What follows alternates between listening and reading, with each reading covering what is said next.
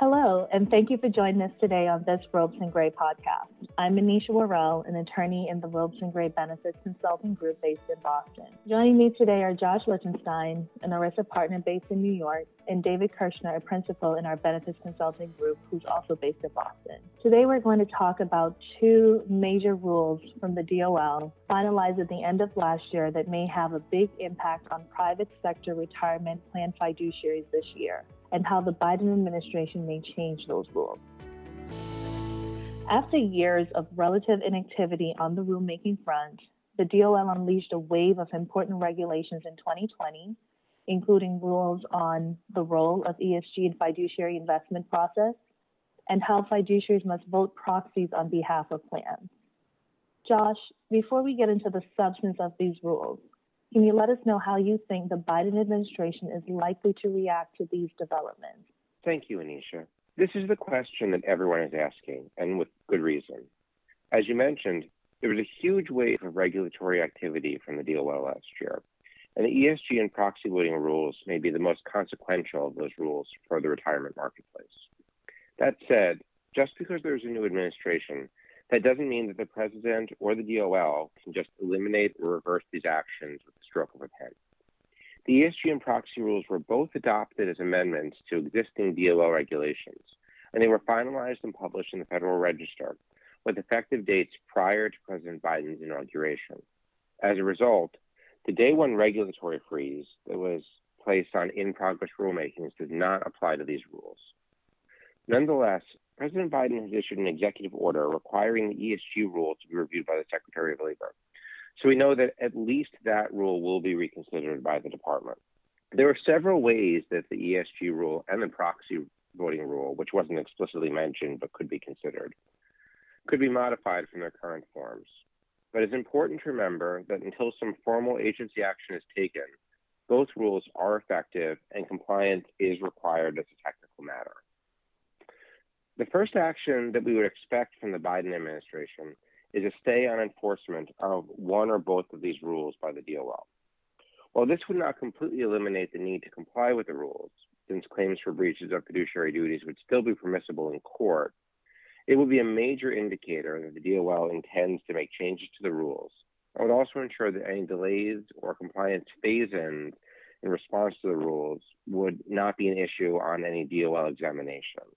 Longer-term changes could also be implemented by proposing a new regulation or an amendment to the existing regulation.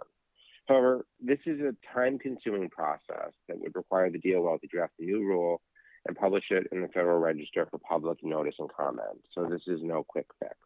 I assume that if the department goes on with a wholesale rewrite of either or both of those rules, it will return to its traditional practice of offering 60-day or longer comment periods. This would differ from the Trump administration, which issued both rules with very short 30-day comment periods. In addition, the DOL would need to be prepared for challenge to any new rule on the basis that it acted in an arbitrary and capricious manner, since a change in administration isn't enough on its own to reverse or rewrite a regulation. The DOL would likely need to both materially change the rule and have a well-supported rationale for why the change was needed in order to defeat this type of challenge in court. An easier and faster route might be to clarify the final regulations that were issued and aren't currently effective by issuing additional sub-regulatory interpretive guidance. For example, the DOL could leave the ESG rule in place, but release official guidance, such as FAQs or examples, that make it clear that fiduciaries can incorporate ESG factors as pecuniary factors, and that they would therefore be appropriate for consideration under the existing final rule. Even if the DOL does not take formal action like this, the rules could also be challenged in court, and the Biden administration could elect not to defend them in whole or in part. But it's important to remember that the rules were severable in all aspects, so even if one part of the rule was struck down by court, that doesn't necessarily mean the whole rule would be struck down. Finally, with the new Democratic majority in the Senate, it's possible the Congress could invoke the Congressional Review Act to eliminate one or both rules. But given the many pressing tasks that Congress has on its plate, it's impossible to gauge how likely that scenario is. If the CRA was triggered, it would create a new set of concerns because the DOL's future authority to issue rules on ESG or proxy voting as applicable would actually be limited unless Congress took the highly unlikely step of amending ERISA to clarify how fiduciaries are supposed to consider ESG factors or vote proxies. So the bottom line is that even if the Biden administration disagrees with these rules, which we believe they do, the paths to overturning them are uncertain and time-consuming. And much like the process with the DOL's prior fiduciary rule, there is likely to be significant uncertainty until a final resolution can be reached. Josh, thanks for providing that helpful color. So it sounds like while it may feel like we're in a holding pattern and some plan sponsors and fiduciaries may be inclined to just wait and see how everything shakes out first, as you mentioned initially, both rules have been finalized and published in the Federal Register. Based on the status of the rules, it seems like it is important for plan fiduciaries to understand their requirements and come up with a compliance plan. Starting with ESG first, Josh, can you begin by giving listeners a little background as to what issues the DOL was looking to address with these final rules? Of course. As ESG funds have become more prominent, DOL has continued to look at and evaluate ESG factors and the role that they have been playing in the fiduciary investment decision-making process for plan fiduciaries. For example, last year, the regional enforcement offices of the Employee Benefit Security Administration, or EBSA, sent out fact-finding requests to many defined contribution plan fiduciaries. The requests seem to be an attempt to better understand how these plan fiduciaries have selected ESG funds for inclusion among plan investment options on the 401k investment lineups. In particular, for each investment that was based on ESG factors, EBSA requested documents reflecting calculations or disclosures of gains or losses on plan investments, reports regarding investment performance or returns, financial statements or audits prepared for the plan, and disclosures and communications describing features, such as the investment risks of each of the plan's investments. Essentially, the Department of Labor has been looking to confirm that fiduciaries were prudently selecting plan investments based on their economic and financial characteristics. This singular focus on financial factors has been the DOL's policy for years, although historically it has been articulated in sub-regulatory guidance. In that sense, the final rules do not fundamentally shift the agency's long-standing position. They're best understood as creating an explicit obligation that investments must be based only on pecuniary factors, i.e., factors that a fiduciary prudently determines are expected to have a material effect on the risk and or return of an investment based on appropriate investment horizons and consistent with the plan's investment objectives and funding policy. In addition, fiduciaries are explicitly required to weigh each of these pecuniary factors based on a prudent assessment of impact on risk and return. So fiduciaries have to only consider factors expected to have a material impact on the financial characteristics of the investment and appropriately weight them. Thanks, Josh.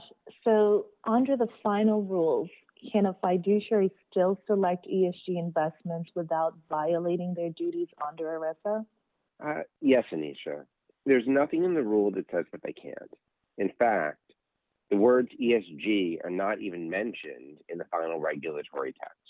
Put another way, including an ESG fund on a plan's investment menu would be permissible as long as the basis for that decision is purely economic and those economic benefits are material and were appropriately weighted by the fiduciary, as I mentioned before.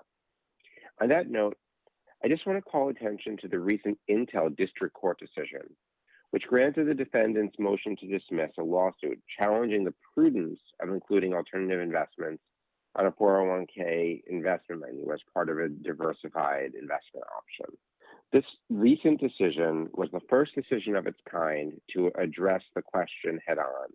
And I think we can extrapolate from the ruling that if a plan fiduciary utilizes a comprehensive and diligent process in evaluating and selecting investments, whether they're private equity investments, hedge funds, or ESG investments, as long as the selection is carried out following a prudent process, that's based solely on the economic and financial considerations of the participants, it should likely satisfy ERISA's prudence obligations.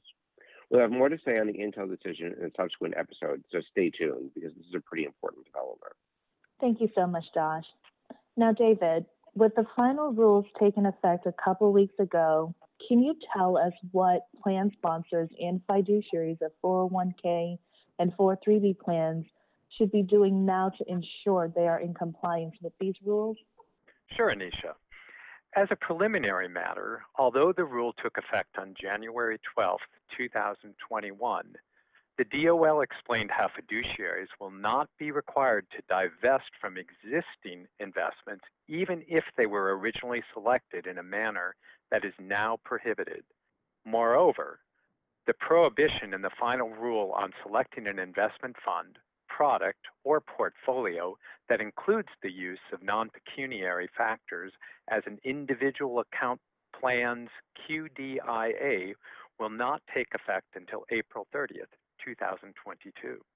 Nonetheless, at this time, plan fiduciaries and investment committees should be evaluating their investment policies and procedures to make sure they align with the requirements of the rule on a go-forward basis. They should also revisit any ESG funds they previously selected and vet them through a more stringent process looking purely at the material economic characteristics of the funds.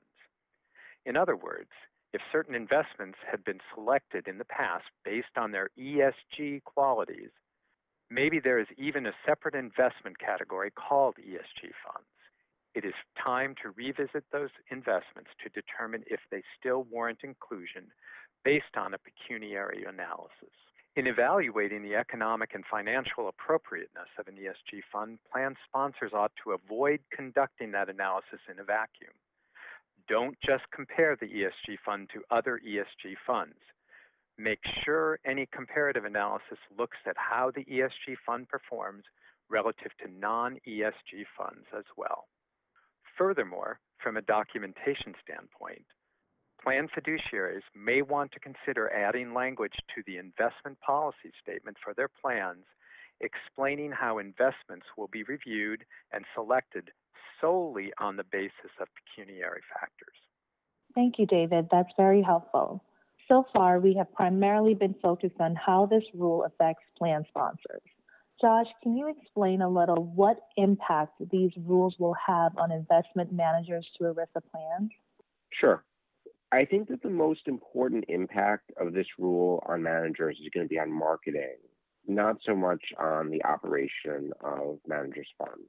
Right now, managers should be reevaluating any of their marketing documentation that is going to be distributed to current or prospective ERISA investors to make sure that the materials are evidencing their focus less on the ESG qualities of the fund, socially responsible investing and the like, and more on the financial and economic characteristics of an investment in those funds. Now, admittedly, this is a tricky needle to thread because there are other regulatory pressures coming from other areas such as the EU, which has fully embraced the importance of ESG investing and expects asset managers to explicitly focus on ESG.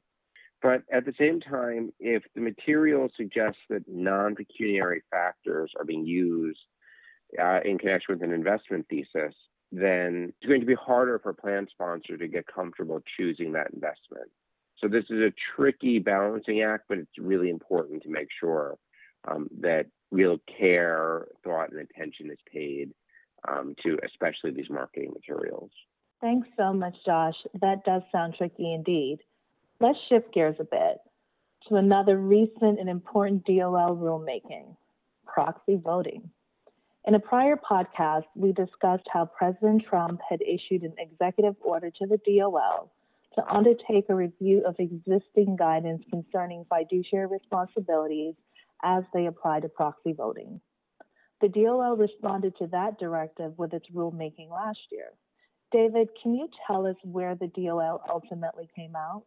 Indeed, the DOL's proxy voting final rule also incorporates the principle that financial factors impacting plans and their participants and beneficiaries should be the only considerations driving fiduciary decision-making, including the decision to vote on the proxies. According to the DOL, there had been a misconception among plan fiduciaries that they had to always vote proxies, even when doing so would not result in a financial benefit to the plan and its participants.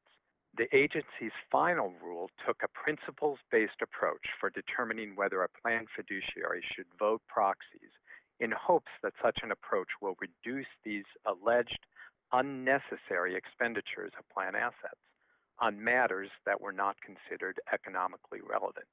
Thank you so much, David.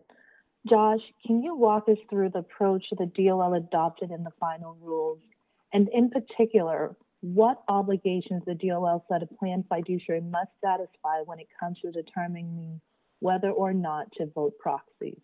As David was saying, the final rules explicitly provide that the fiduciary duty to vote proxies does not require that every proxy be voted.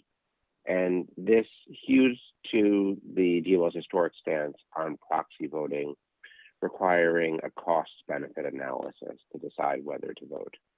The final rule contains a list of requirements that must be met in order for a fiduciary to satisfy its duties of prudence and loyalty in this context, which include acting solely in accordance with the economic interests of the plan and its participants and beneficiaries, considering any costs involved in voting or taking action, not subordinating the interests of the participants and beneficiaries in their retirement income or financial benefits under the plan to any non-pecuniary objectives, evaluating the material facts that are known or that are available to and reasonably should be known by the fiduciary, which form the basis for any particular proxy vote, and maintaining records on proxy voting activities. In addition, fiduciaries are required to exercise prudence and diligence in working with proxy advisory firms. So while the final rule is much less onerous than the proposed rule, there's still a fair amount that does need to be considered. But in addition, and perhaps of greater significance to many plan fiduciaries, there's a new requirement to exercise prudence and diligence in working with proxy advisory firms. In other words, plan fiduciaries are no longer granted broad deference just to follow the recommendations provided to them by proxy advisory firms, unless they first determine whether the firm's proxy voting guidelines are consistent with the final rules. Separately, when the voting decisions are delegated to an investment manager, the plan fiduciary is required to prudently monitor the decisions that its investment advisors make regarding proxy voting. That seems like a lot of work, Josh. Turning to David, did the DOL provide any safe harbors that could provide some comfort to the plan fiduciaries that they are meeting their obligations under the final rule without necessarily jumping through all the hoops that Josh just described? Fortunately, Anisha, the DOL included a couple of safe harbor policies that plan fiduciaries can adopt, which include, number one, having a policy of limiting votes to proposals that the fiduciary has prudently determined are substantially related to the issuer's business activities or are expected to have a material effect on the value of the plan's investment. Or, number two, having a policy of refraining from voting on proposals where the size of the plan's holding in that particular security is below a quantitative threshold that the fiduciary has prudently determined that is so small that the outcome of the vote is unlikely to have a material impact on the investment performance of the plan's portfolio. For plan sponsors and investment committees, we think now is the time to consider revising written investment policies to add one or more of these safe harbors and to periodically review policies moving forward. That said, just because you have them, that doesn't mean that you are hard-pressed to always follow them. The DOL provided in the preamble that the safe harbors are intended to be applied flexibly rather than in a binary all or none manner. Moreover, a fiduciary may still override the policies if it prudently determines that the matter being voted upon would have an economic impact on the plan after taking into account the costs involved. Thank you, David. That's good to know and very helpful. Switching perspectives, will managers of pooled investment vehicles have to make big changes in response to this rule, Josh? Yes, Anisha. These rules can actually create a surprising amount of work for investment managers. The final rule says that a plan asset fund manager must either reconcile the proxy voting policies of each investing plan or develop its own investment policy statement that governs proxy voting, in which case they have to require each participating plan to accept it before they're allowed to invest. Practically speaking, we don't anticipate managers to actually go through the process of trying to reconcile all of the different policies of different investing plans. Instead, we expect managers to require risk investors to review and sign on to the manager's policies. On that note, plan sponsors should expect to receive a lot more paper this year, which will include the manager's new or revised proxy voting policies and investment policy statements that incorporate them. And finally, Josh, I want to briefly discuss what seems like one of the more confusing aspects of these releases. What are the applicability dates of the final rules, and did the DOL provide any kind of transition relief in the release? Well, generally speaking, the rules took effect on January 15th, 2021. However, the DOL has provided a later applicability date for certain portions of the rule. In particular, fiduciaries other than registered investment advisors will have until January 31, 2022 to comply with the requirement to evaluate material facts that form the basis for any particular proxy vote or other exercise of shareholder rights, and the requirement to maintain records on proxy voting activities and other exercises of shareholder rights.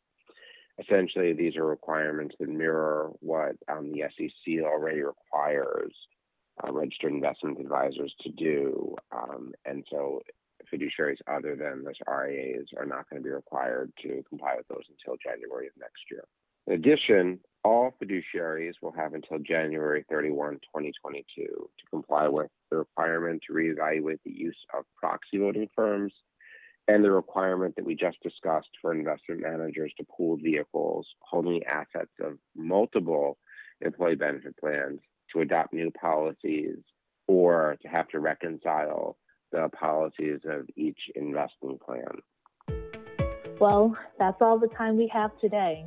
Thank you so much to Josh and David for joining us today and sharing some valuable insights. For more information on the topics that we've discussed, please visit our website at www.ropesgray.com. And of course, if we can help you navigate any of the topics we've discussed today, please don't hesitate to get in touch. You can also subscribe and listen to this series wherever you regularly listen to your podcasts, including on Apple, Google, and Spotify. Thanks again for listening, and please take care.